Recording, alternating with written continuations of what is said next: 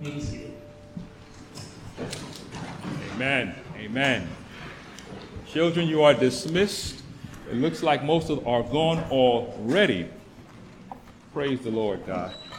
If you will, open your copy of the scriptures to Matthew chapter 5. Matthew chapter 5 is page 809 if you're using the Pew Bible. Thank you, Henry. Matthew chapter 5, beginning at verse 1. I'll ask you, if you haven't yet placed your cell phones on vibrate, that would be a great service to our service. Praise the Lord God. You know, as a young lad, somewhere between, 6 and 8, I always had this feeling at certain times that someone was watching me, that someone was just there when it was totally impossible for anybody to actually be there, right? Has anybody else ever had that feeling, or am I alone in that? Okay, I'm mostly alone. Okay, that's all right. So it's not as if I was raised in a church. I wasn't raised in a church. Like if I was raised in a church and I heard somebody with a big booming voice from the pulpit say, "God is watching you," then I would have reason to feel like that, but I didn't. And so at certain times in my mischievous young age, if I wanted a piece of pie when I shouldn't have gotten an extra pie or a cookie, and my parents are in the room and my sister's in her room, I would pause. And it doesn't mean I didn't take the cookie often, but it's like, why am I feeling like this, right? And so as I grew, as I grew in my more evil ways, I'll just call it for what it is, my desire for things much worse than cookies grew. And as I grew in my wickedness, it created more damage to my heart and my soul and in my mind. Thank God for the word of Jesus. Because in time, God would teach me, as he teaches all of us through his diagnosis, that we have a heart problem. Our hearts are deceitful above all else and desperately wicked. Who can know it? We may think we know our hearts. We may think we know ourselves, but if we're honest, if we take a moment to reflect on our lives, there are choices we made that we thought we would never make. God knew. In the crevices of our heart, it was always there. But not only did God tell us that our hearts are deceitful above all else and desperately wicked, and you can't know it, but he also provided the remedy. He also told us how to receive a new heart, a pure heart. Praise God for his word. As we continue our slow journey through the Gospel of Matthew, we've come upon the place in the Beatitude where we see the words from Jesus on the Sermon of the Mount that blessed are the pure in heart, for they shall see God.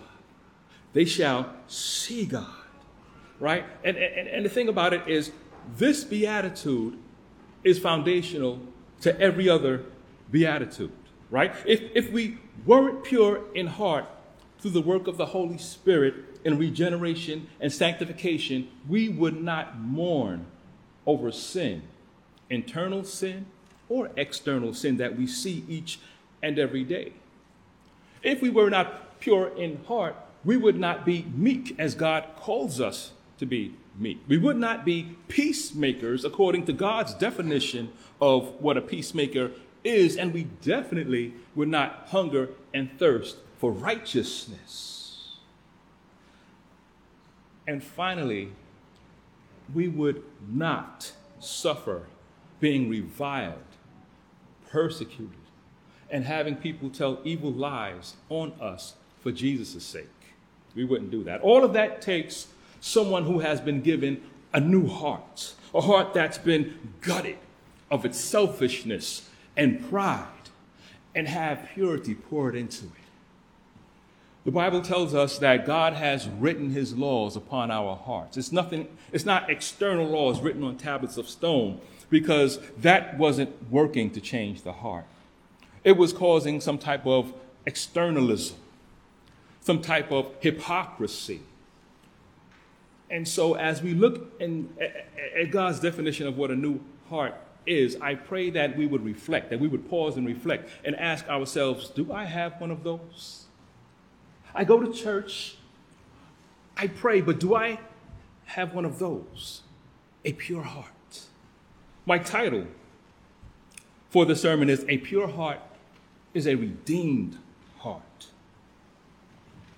A pure heart is a redeemed heart. And I've broken it into 2 points. Point number 1 is the pure have received Jesus. And point number 2 is Jesus will receive the pure. Follow along as I read Matthew chapter 5, verses 1 to 12. Once again, it's page 809 in your pew Bibles. Seeing the crowds, he went up on the mountain. And when he sat down, his disciples came to him. And he opened his mouth and taught them, saying, Blessed are the poor in spirit, for theirs is the kingdom of heaven. Blessed are those who mourn, for they shall be comforted. Blessed are the meek, for they shall inherit the earth. Blessed are those who hunger and thirst for righteousness, for they shall be satisfied. Blessed are the merciful, for they shall receive mercy. Blessed are the pure in heart, for they shall see God. Blessed are the peacemakers, for they shall be called sons of God. Blessed are those who are persecuted for righteousness' sake, for theirs is the kingdom of heaven.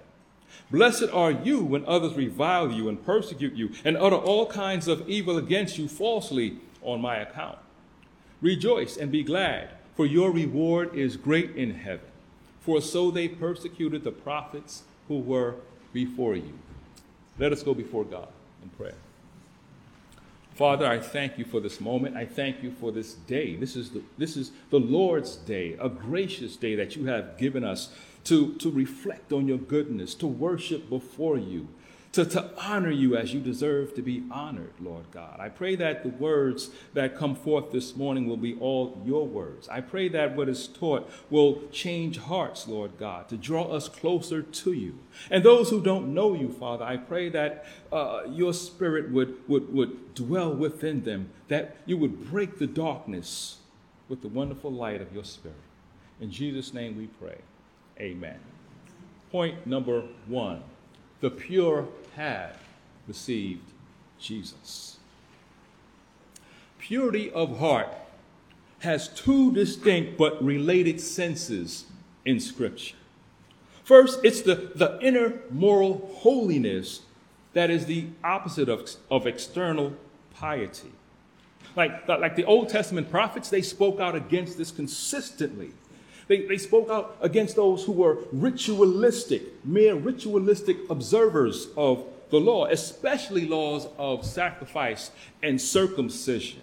God desired those who honored the covenants with an obedient heart that flowed from love, from sincerity, from truth, from compassion. In Deuteronomy chapter 10 and verse 16, Moses told Israel to circumcise the foreskin of your hearts and be no longer stubborn. The prophet Jeremiah said, circumcise yourselves to the Lord. And righteousness from the God of our salvation. Remove the foreskin of your hearts, O men of Judah, and its inhabitants and the inhabitants of Jerusalem. Then in Psalm chapter 24, verses 3 to 5, King David asked the people a question. He asked them, who shall ascend the hill of the Lord? And the answer, he who has clean hands and a pure heart. The Pharisees, who were listening close to Jesus' every word, wondering, who is this? Could he be the promised Messiah? I don't think so. Maybe he's a prophet or something like that, right? But they call themselves followers of the law and the prophets. But they must have missed the part where you're supposed to follow the law through love. That's the way God gave the law, through love. We know we have people in our lives who we try to tell them Jesus is the answer. We try to share with them the word of God. And they're like, no, it's too restrictive. The Bible is too many laws and too many rules. And you tell them, well, or you ask them, what rules are hurtful? Is it the rule about thou shalt not steal? Is that a problem for you? How about you shall not covet your neighbor's wife? Is that evil? How about murder? Which one, stop me when we get there, which one is grievous to you? Out of love, God gave us the law so that we can dwell with one another in peace, in harmony. We could stop hurting one another. The one who comes to God must have a pure heart and clean hands. In Matthew chapter 23, verses 1 to 5, Jesus told the crowds and his disciples, the scribes and the Pharisees sit on Moses' seat. So do and observe whatever they tell you, but not the works they do. For they preach, but do not practice. They tie up heavy burdens, hard to bear, and lay them on people's shoulders, but they themselves are not willing to move them with their finger. They do all their deeds to be seen by others. They did this because they were legalists. They were legalists. And what the legalist does is he isolates the law from the God who gave the law. The legalists, whether male or female, they do not seek to honor Christ as much as they seek to receive honor from men. Right? It's devoid of any personal relationship with God and personal relationship with those whom they are supposed to be guiding to Christ. There's no love, joy, passion, or compassion. It's just a rote mechanical form of law keeping that we call, once again, externalism. Externalism. The legalist focuses only on obeying bare rules. For instance, suppose a person loves driving the minimum speed on the highway. They're so concerned with breaking the law on the other side that they forget if they go 39, they're breaking the law. However, for the legalist mind, it does not matter the weather conditions. He must keep the law. So that if he's driving somewhere around North Carolina, Georgia, South Carolina, even in Florida, and you get those torrential rains. If you've been there, you know what I'm talking about, where everything is white. You can see nothing past your front bumper. The person who says, I must keep the law, is actually a danger to everybody else. The legalist becomes a danger when there is no common sense to say, wait a minute, how can I love the people around me? Slow down. Slow down. Out of love, we are to say, okay, does it make sense that I am sticking to this strict, rigid, non-loving way that I may appear righteous, that I may appear that I am actually better than this one who is not keeping the law? We have to be careful, and I don't want you to separate yourself so far that you look at it as, oh, wow, look at them. Think about yourself many times. As I prepare this, I have to think about myself over and over and over. How am I loving my wife? Is it about rules? This is the time we're supposed to go to bed. You know my wife, she's not going for that. You have to do this. I don't care who you promised a cake to. No, I might get cut. I can't say nothing like that because, number one, it doesn't honor God. And number two, I'm not loving my wife. I'm just throwing rules at her. I'm just trying to say, well, I'm holy and you're not. We would never verbalize that. But that's what we're actually saying when we're telling people and we're actually talking down to them in that way. We have to be careful, right? The type of legalism that the Pharisees showed came out many times as Jesus would heal someone, and they would find any wrong they could. It's the Sabbath day. Who healed you? Who told you to carry your mat? Think about this. 38 years with an infirmity. 38 years. They didn't care. You're breaking the law. Who did this? Who gave you your sight? Born blind. They didn't care. You have to tell us. Don't give this man any credit. Praise Moses. Follow Moses. We know where Moses comes from, but this guy we don't know. And the blind man said, what? Nobody has ever done what he has done, and you don't know where he's from? Be careful that we do not fall into that type of legalism. So by the time we get to Matthew chapter 23, the Pharisees will have seen enough to know that Jesus is the promised Messiah. Yet they continue to harden their hearts. So Jesus condemns them severely with a series of woe statements.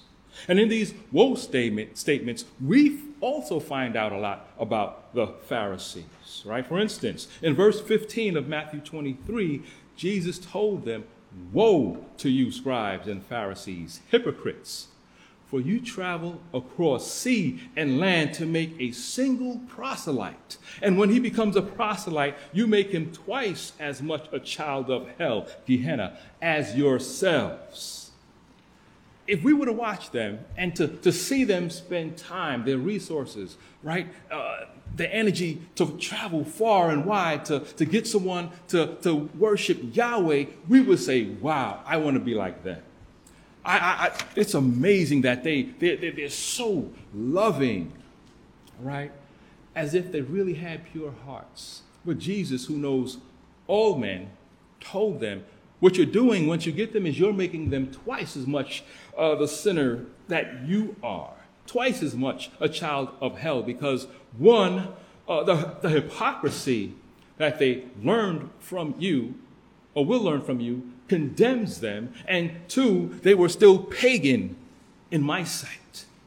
Then in verse 23 of Matthew 23, Jesus says, woe to you, scribes and Pharisees, hypocrites, for you tithe mint and dill and cumin and have neglected the weightier matters of the law, justice and mercy and faithfulness. These you ought to have done without neglecting the others. And you know what they did is if they had 100 seeds, they would separate 10 and say, Lord, this is yours.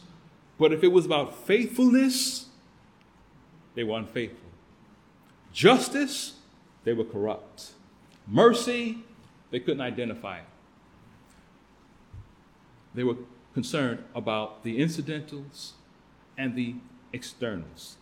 That's why Jesus would go on to say in verse 25 of Matthew chapter 23, woe to you, scribes and Pharisees, hypocrites, for you clean the outside of the cup and the plate, but inside they are full of greed and self-indulgence. You blind Pharisee, first clean the inside of the cup and the plate, that the outside also may be clean. Woe to you, scribes and Pharisees, hypocrites, for you are like whitewashed tombs, he says in verse 27, which outwardly appear beautiful, but within are full of dead people's bones and all uncleanness. So you also outwardly appear righteous to others, but within you are full of hypocrisy and lawlessness. Jesus said, first clean the inside of the cup and the plate, that the outside may be clean also. And if he was speaking of physical cups and plates, he would be wrong, but he was speaking about people. He was speaking about men and women, and his statement couldn't be more factual. If the heart of a person is changed, that person is changed. In the Beatitudes, Jesus did not say, blessed are the pure in language, or blessed are the pure who never gossip or slander. And someone may ask, well, what's the difference? They're doing the right thing.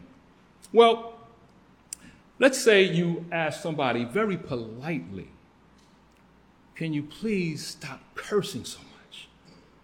You're killing me with your language. And to your surprise, they politely agree and say, you know what? I will stop cursing, in your presence at least, right? And over the next few encounters, not one curse. And you're rejoicing. Wow, the conversations are great.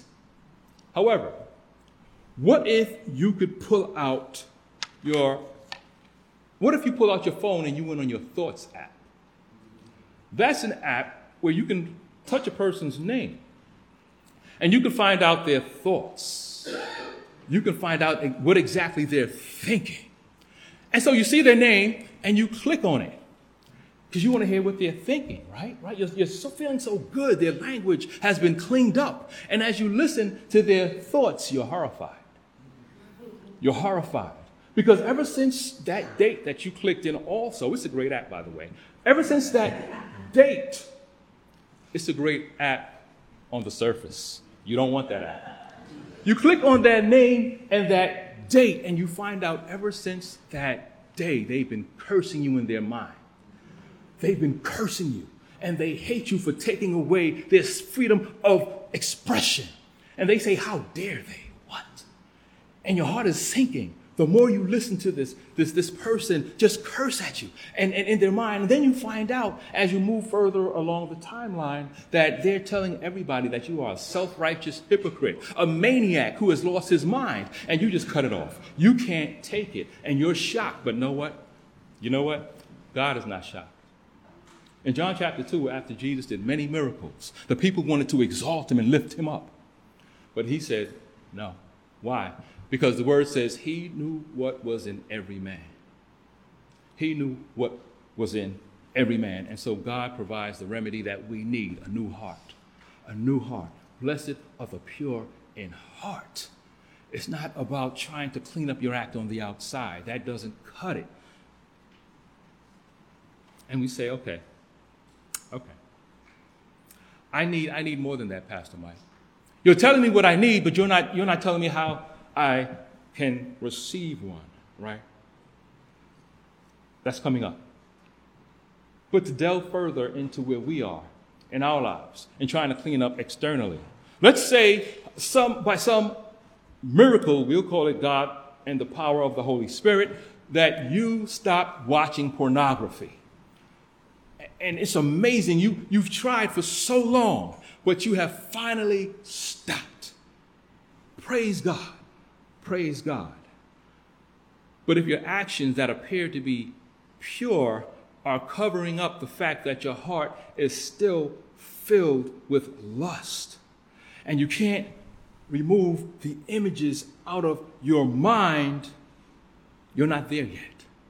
You're not there yet. But I will give you encouragement. Don't stop pursuing holiness. Don't stop pursuing holiness. We want that road to Damascus experience, but I want to read a couple of passages for you that give us some encouragement. Philippians chapter 3. Here's what the Apostle Paul said, right? Beginning in verse 12 and ending in verse 14. He says, not that I have already obtained this or am already perfect, but I press on to make it my own. Why, Paul? Why do you press on to make it your own? Because Jesus has made me his own. That's where we need to get to. That's the beginning of our pursuit of sanctification. Recognizing whose you are, who you belong to. He goes on, brothers, I do not consider that I have made it my own, but one thing I do, forgetting what lies behind and straining forward to what lies ahead. I press on toward the goal for the prize of the upward call of God in Christ Jesus. He also gave us great encouragement in 1 Corinthians chapter 9, verses 24 to 27. And he uses a couple of sports analogies, which they would have been familiar with between the Olympics and the Isthmus Games. They would have recognized what Paul was speaking of. So those who were dozing would have awakened when this letter was being read, once he hit the subject of sports. And he says, do you know that in a race all runners run, but only one receives the prize? So run that you may obtain it. Every athlete exercises self-control in all things. And what do they do it for? One of those wreaths made of leaf that would go away and wrinkle up and perish but we do it for an imperishable wreath, one that will never go away, eternal, stored up in the heavens for us. Right? And Paul says, so I do not run aimlessly. I do not box as one beating the air. When I run, I have a goal. Like there's an end line. I am going this way. Something may be shiny over here. The winds of culture may be blowing that way, but I see the finish line and I am headed for that. And I do not box as one beating the air. I want to hit the speed bag. I want to hit the target. I want to honor God with my life. Verse 27. Here's what he does. I discipline my body. I discipline my body and keep it under control, lest after preaching to others, I myself should be disqualified. Disqualified. What is he saying? What is he saying? Adokimos. What is he saying? Adokimos, meaning rejected or unfit for ministry. Rejected or unfit for ministry. Paul did not want to be rejected or seen as unfit to lead the people as a preacher, as an apostle, as a missionary, as a church planter. So he disciplined his body to keep it under control. Does this mean he was perfect? No, not even close to it. We already see his testimony in Romans chapter 7. The things I do, I don't want to do. The things I don't do, I want to do. I want to honor God with my life. Oh, wretched man am I. Who will deliver me from this body of sin, right? And sometimes we stop. We stop. And sometimes we justify ourselves from this chapter. But there's a problem with that, because Romans 8 tells you cannot stop there feeling justified in your sin. Oh, I can't help it. This is who I am. I'm going to wait for God to take it from me. No, you discipline your body to bring it, King James, under subjection. To keep in the will of God. Nobody's perfect, so we press on, forgetting those things that are behind. And many think, well, I've been doing this for 30 years. I can't stop. Tomorrow's a new day. Today is a new day. From this point forward, and we know this from other things in our lives that we have stopped. We have been doing other things for a long time, but we are always growing. We are always moving forward. God has given us life, and we grow in maturity. And we learn from our mistakes. We learn from the consequences of our sin. We learn the separation that our sin has brought is not where God would have us to be. God has called us to be a family, a unity. And what sin will do is it will cause in you this feeling, I need to separate. I need to isolate because I'm not worthy. Well, God agrees with you. But in grace, that's what grace is all about. I make you worthy. We cannot stay in that same place. I'm not worthy, so I'm just going to sit here. I'll listen to the sermon, but I'm not worthy to do anything. No, that's self-pity and false humility. The pure in heart. I'm getting a little bit ahead of myself, but I'm going to pick it up again. I'm going to put some weight behind it later.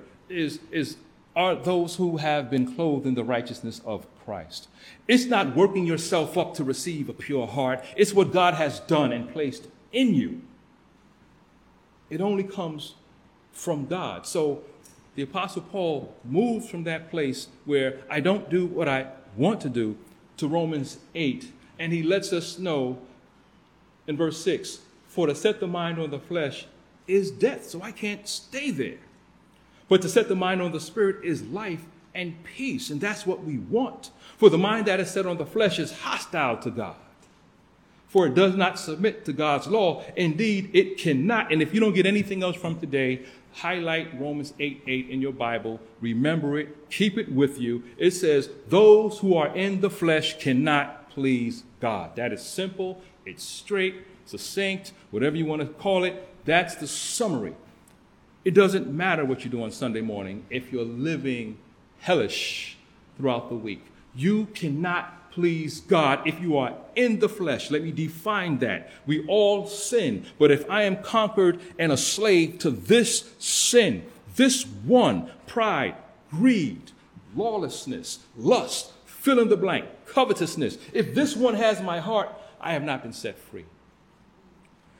So Sunday mornings, I try to work, serve, preach, sweep, handout programs, feed people, whatever. You cannot please God in sin, swimming in sin. Not as a person who is still human and sinning. There is a difference. There is a difference. We all sin, but we cannot be mastered by this particular sin that is causing damage within, causing our fellowship to feel shallow. And we know this. We read the word and there's nothing, there's no impact. People pray for us and we're daydreaming. The thing about it is God says, just turn around. Just turn around, that's all. In our worldly thinking, what we'll do sometimes is we'll think it's like the world does. Well, you sinned against me, you have to make it up, and it's going to take a long time. God says, just turn. Right? It's 11:50. 11:50 in 10 seconds, turn. And God says, here I am. Prodigal son, remember, here I am. When the son came to his senses, he turned. I'm going to my father. Come. That's encouragement. That's encouragement. No matter where you are, turn, come. That's it. That's all. Not as hard as it seems. Like I said, first we need a heart that's pure.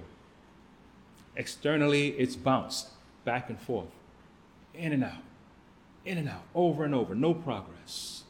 The new heart says, okay, slower bounces, longer bounces, no bounces. Pride, bounce again. Be careful. Walk humbly. Delivered, walk humbly. Walk humbly. That's all we have to do. God says, come to me, I will exalt you. One of the greatest lessons we can learn concerning this on humility and coming to God the right way, understanding this paradox in our mind, is that God is totally sovereign over salvation, but man has a responsibility to turn to God.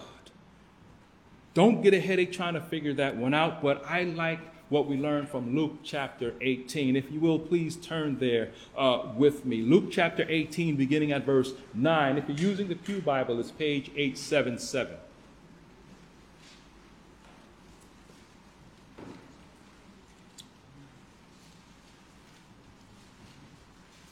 Luke 18, beginning at verse 9, ending at verse 14.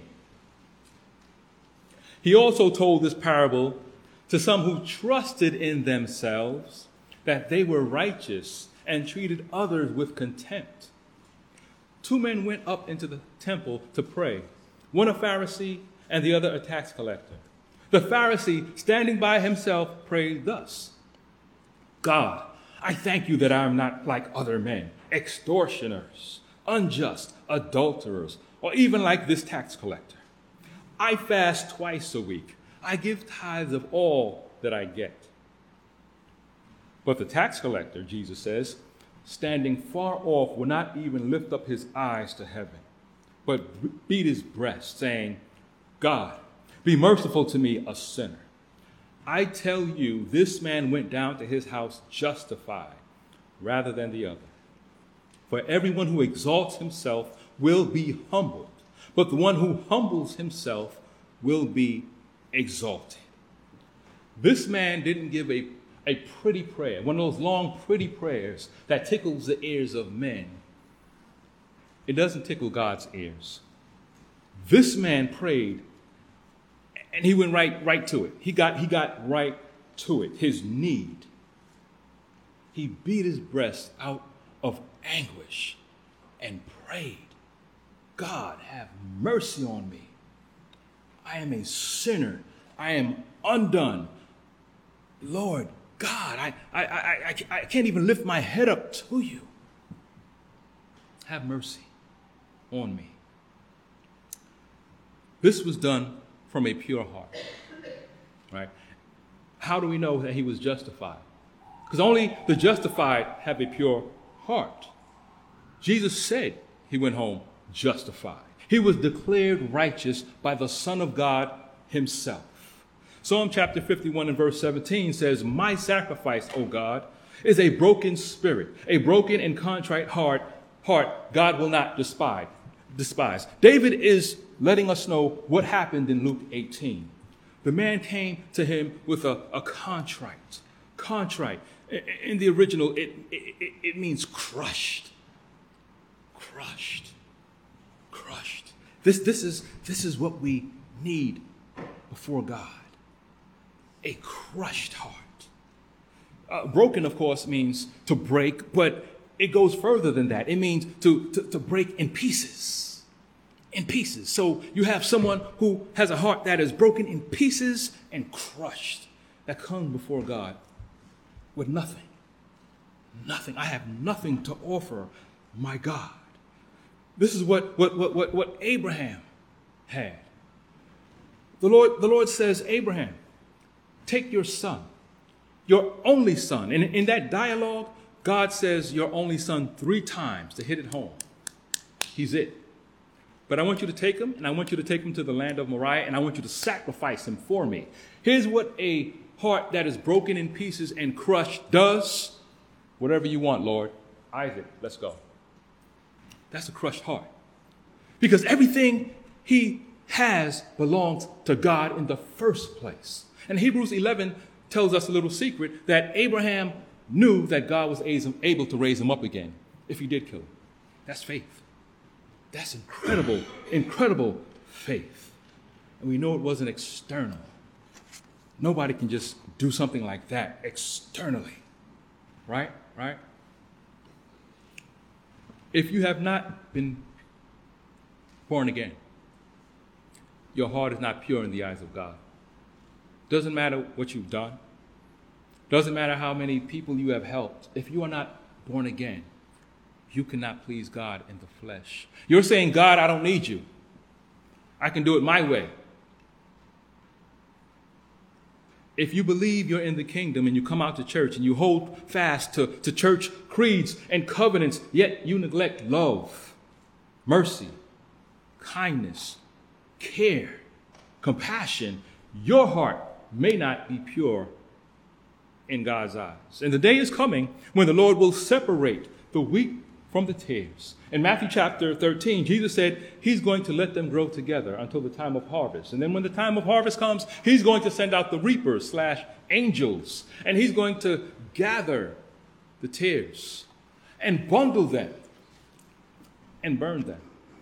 But the wheat he's going to gather into his barn. The wheat representing the born-again children of God, not on their own merit, because they trusted in the righteousness of Christ, will see God. Jesus Christ is on the throne. Revelation 20, 11 to 15, Matthew 25, 31 to the end. Jesus Christ, the one that has been rejected by the unbeliever, will be their judge. And if you have to start explaining yourself, you're in trouble already. Those who place all their faith in Jesus Christ alone are covered. Their sins have been wiped away so that when they stand before the Lord, and I'm just using earthly illustrations, if he had to look at their list of sins, it's been cleansed. There are nothing to bring any charges against that person. All because of the blood of Christ. The righteous shall shine like the sun. And that brings us to point number 2. Jesus will receive the pure. When Jesus said the pure in heart shall see God, he didn't mean that the impure in heart will not see God. They will see him on Judgment Day, when they will have to give an account for their lives. They will be found guilty and banished from the presence of the Lord for all eternity. That's why we cry out to God for our loved ones. That's why we share the gospel with those we care for. We know that day is coming. We know it's not going to be pleasant for them, and that is an understatement. Why can they not remain in God's presence? Because God is holy, God is pure, and he cannot endure with sin for long. For those of us who have ridden the subway system, and someone who has been living on the streets comes in with their stuff, you know the stench that comes where you cannot even breathe. Your eyes water, and when the doors open, everybody gets out and finds another car. When someone goes before the Lord Almighty in his purity, who has not been covered by the righteousness of Christ, that stench is much worse than any subway car. God cannot leave them in heaven. They would affect the entire realm, the entire kingdom. They cannot stay there. Jesus illustrated this in a parable in Matthew chapter 22, verses 1 to 14. And once again, I'll ask you to turn with me there briefly. Matthew 22, verses 1 to 14, Pew Bible 827.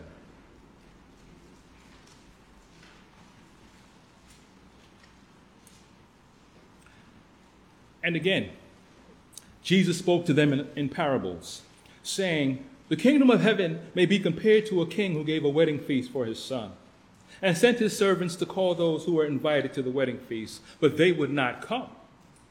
Again, he sent other servants, saying, 'Tell those who are invited, see, I have prepared my dinner. My oxen and my fat calves have been slaughtered, and everything is ready. Come to the wedding feast.' But they paid no attention and went off, one to his farm, another to his business, while the rest seized his servants, treated them shamefully, and killed them. The king was angry, and he sent his troops and destroyed those murderers and burned their city. Then he said to his servants, 'The wedding feast is ready, but those invited were not worthy. Go therefore to the main roads and invite to the wedding feast as many as you find.' And those servants went out into the roads and gathered all whom they found, both bad and good. So the wedding hall was filled with guests. But when the king came in to look at the guests, he saw there a man who had no what? Wedding garments. No wedding garment. And he said to him, 'Friend, how did you get in here without a wedding garment?' And he was speechless. Then the king said to the attendants, 'Bind him hand and foot and cast him into the outer darkness. In that place there will be weeping and gnashing of teeth. For many are called, but few are chosen.'" Notice, all the guests were invited and then gathered, which means we love him because he first loved us. He showed us, he made the first move, and he called us with an effectual calling, and we came, right?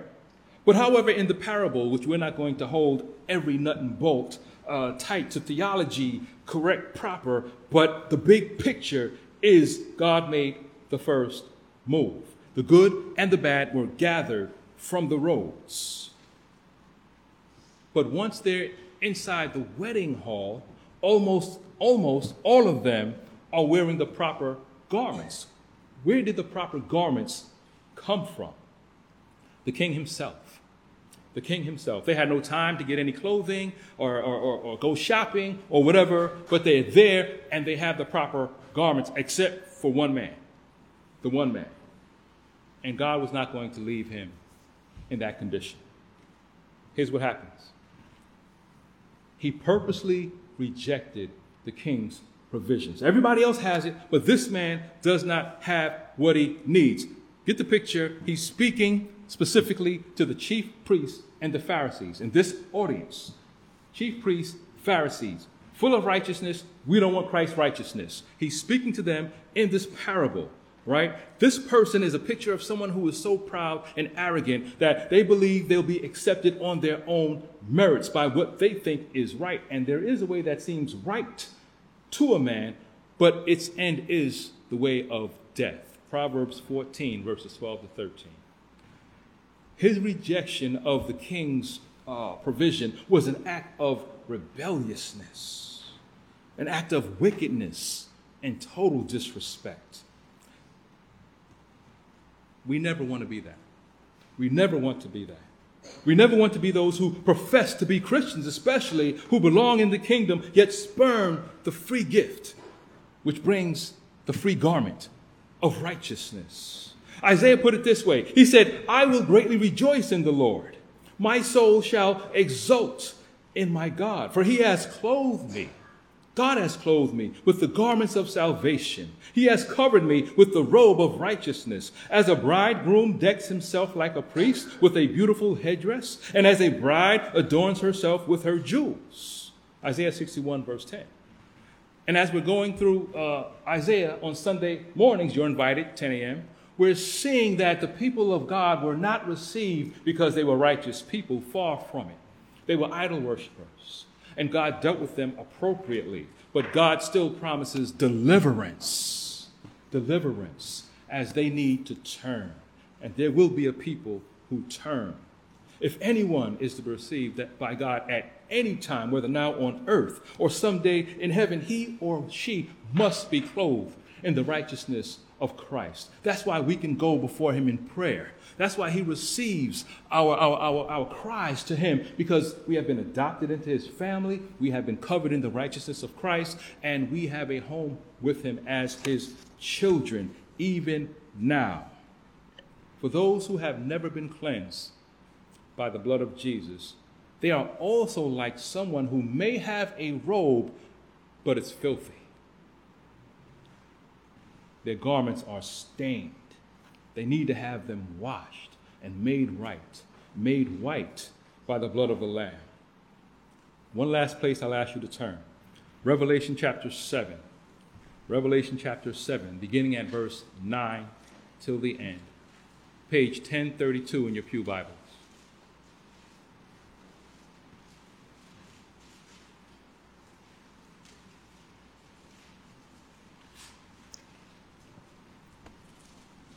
John is given this vision of all the believers standing before the throne of God.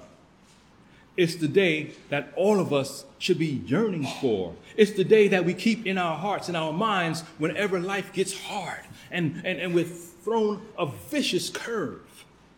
This is the day that we're looking forward to. This is the day that the martyrs thought of as they were about to be burned or thrown to the lions or thrown in prison. This is the day. In verse 9 through 17 of Revelation chapter 7, we read, "After this I looked, and behold, a great multitude that no one could number, from every nation, from all tribes and peoples and languages, standing before the throne and before the Lamb, clothed in white robes, with palm branches in their hands, and crying out with a loud voice, 'Salvation belongs to our God who sits on the throne and to the Lamb.' And all the angels were standing around the throne and around the elders and the four living creatures, and they fell on their faces before the throne and worshiped God, saying, 'Amen. Blessing and glory and wisdom and thanksgiving and honor and power and might be to our God forever and ever. Amen.' Then one of the elders addressed me, saying, 'Who are these, clothed in white robes? And from where have they come?' John said to him, 'Sir, you know. Come on.' And he said to me, 'These are the ones coming out of the great tribulation. They have washed their robes and made them white in the blood of the Lamb. Therefore they are before the throne of God and serve him day and night in his temple. And he who sits on the throne will shelter them with his presence. They shall hunger no more, neither thirst any more. The sun shall not strike them, nor any scorching heat. For the Lamb in the midst of the throne will be their shepherd, and he will guide them to springs of living water, and God will wipe away every tear from their eyes." They came out of the great tribulation victorious because they trusted in Jesus alone and were covered in the righteousness of Christ, not their own righteousness. I like the way Spurgeon spoke on this, right? And he uses a story, a great story, I think. He tells of two men who were in the boat near the falls of Niagara, and the boat turned over. The boat flipped over, and as these men are being carried downstream by the current, headed for certain doom, a group of people on the side throw out a rope. And they keep throwing out the rope as the people are coming. They need the rope to be right there on time when the people come by. And astonishingly, Both men grab the rope. And as the first one is pulling and pulling, the current is hard, but he's pulling and pulling. The second man, he's waiting for the first man, but he gets impatient. And he looks and he sees this big log floating by. And he lets go of the rope and he grabs the log. And he sits on top of the log. And he feels good. However, as he's looking at the man and he's noticing that he finally made it to the shore, he turns his head and the cliff is right there. And he goes over the cliff. What happened? He let go of the only union to the shore. He grabbed something that seemed to be safe, but there was no connection. There was nothing to keep him tied to the shore. We have to have a union with Christ to be saved. It doesn't matter how great of works you do. It will end in destruction. You have to have a group of people encouraging you, church, encouraging you, prayer, encouraging you, Bible study, encouraging you, call through the week, encouraging you. We need you. Hold on, because God is holding on to you. Don't ever say that I can't do it. God said, I already know. Trust me. I will do it. I'm going to get you safely to the shore. Trust me. Look to me. You shall see me. Trust me. So many scriptures tell us that we will see God. The Apostle John, no longer a young lad running behind Peter to the tomb and the silent one observing everything, but he's an old man now. And he's tired of those Gnostics swaying the word of God and swaying people and thinking they have this deeper hidden knowledge. And John doesn't have time to play. He's old. He's been suffering. And he's seen things that people shouldn't see.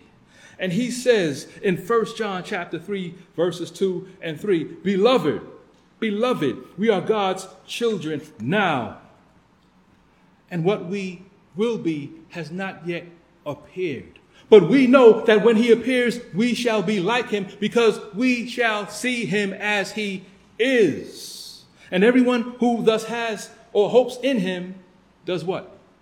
Purifies himself as he is pure, which means the pure in heart shall see God. Jesus shall receive the pure. In Revelation, once again, John, as he's describing the New Jerusalem, he wrote, No longer will there be anything accursed, but the throne of God and of the Lamb will be in it, and his servants will worship him.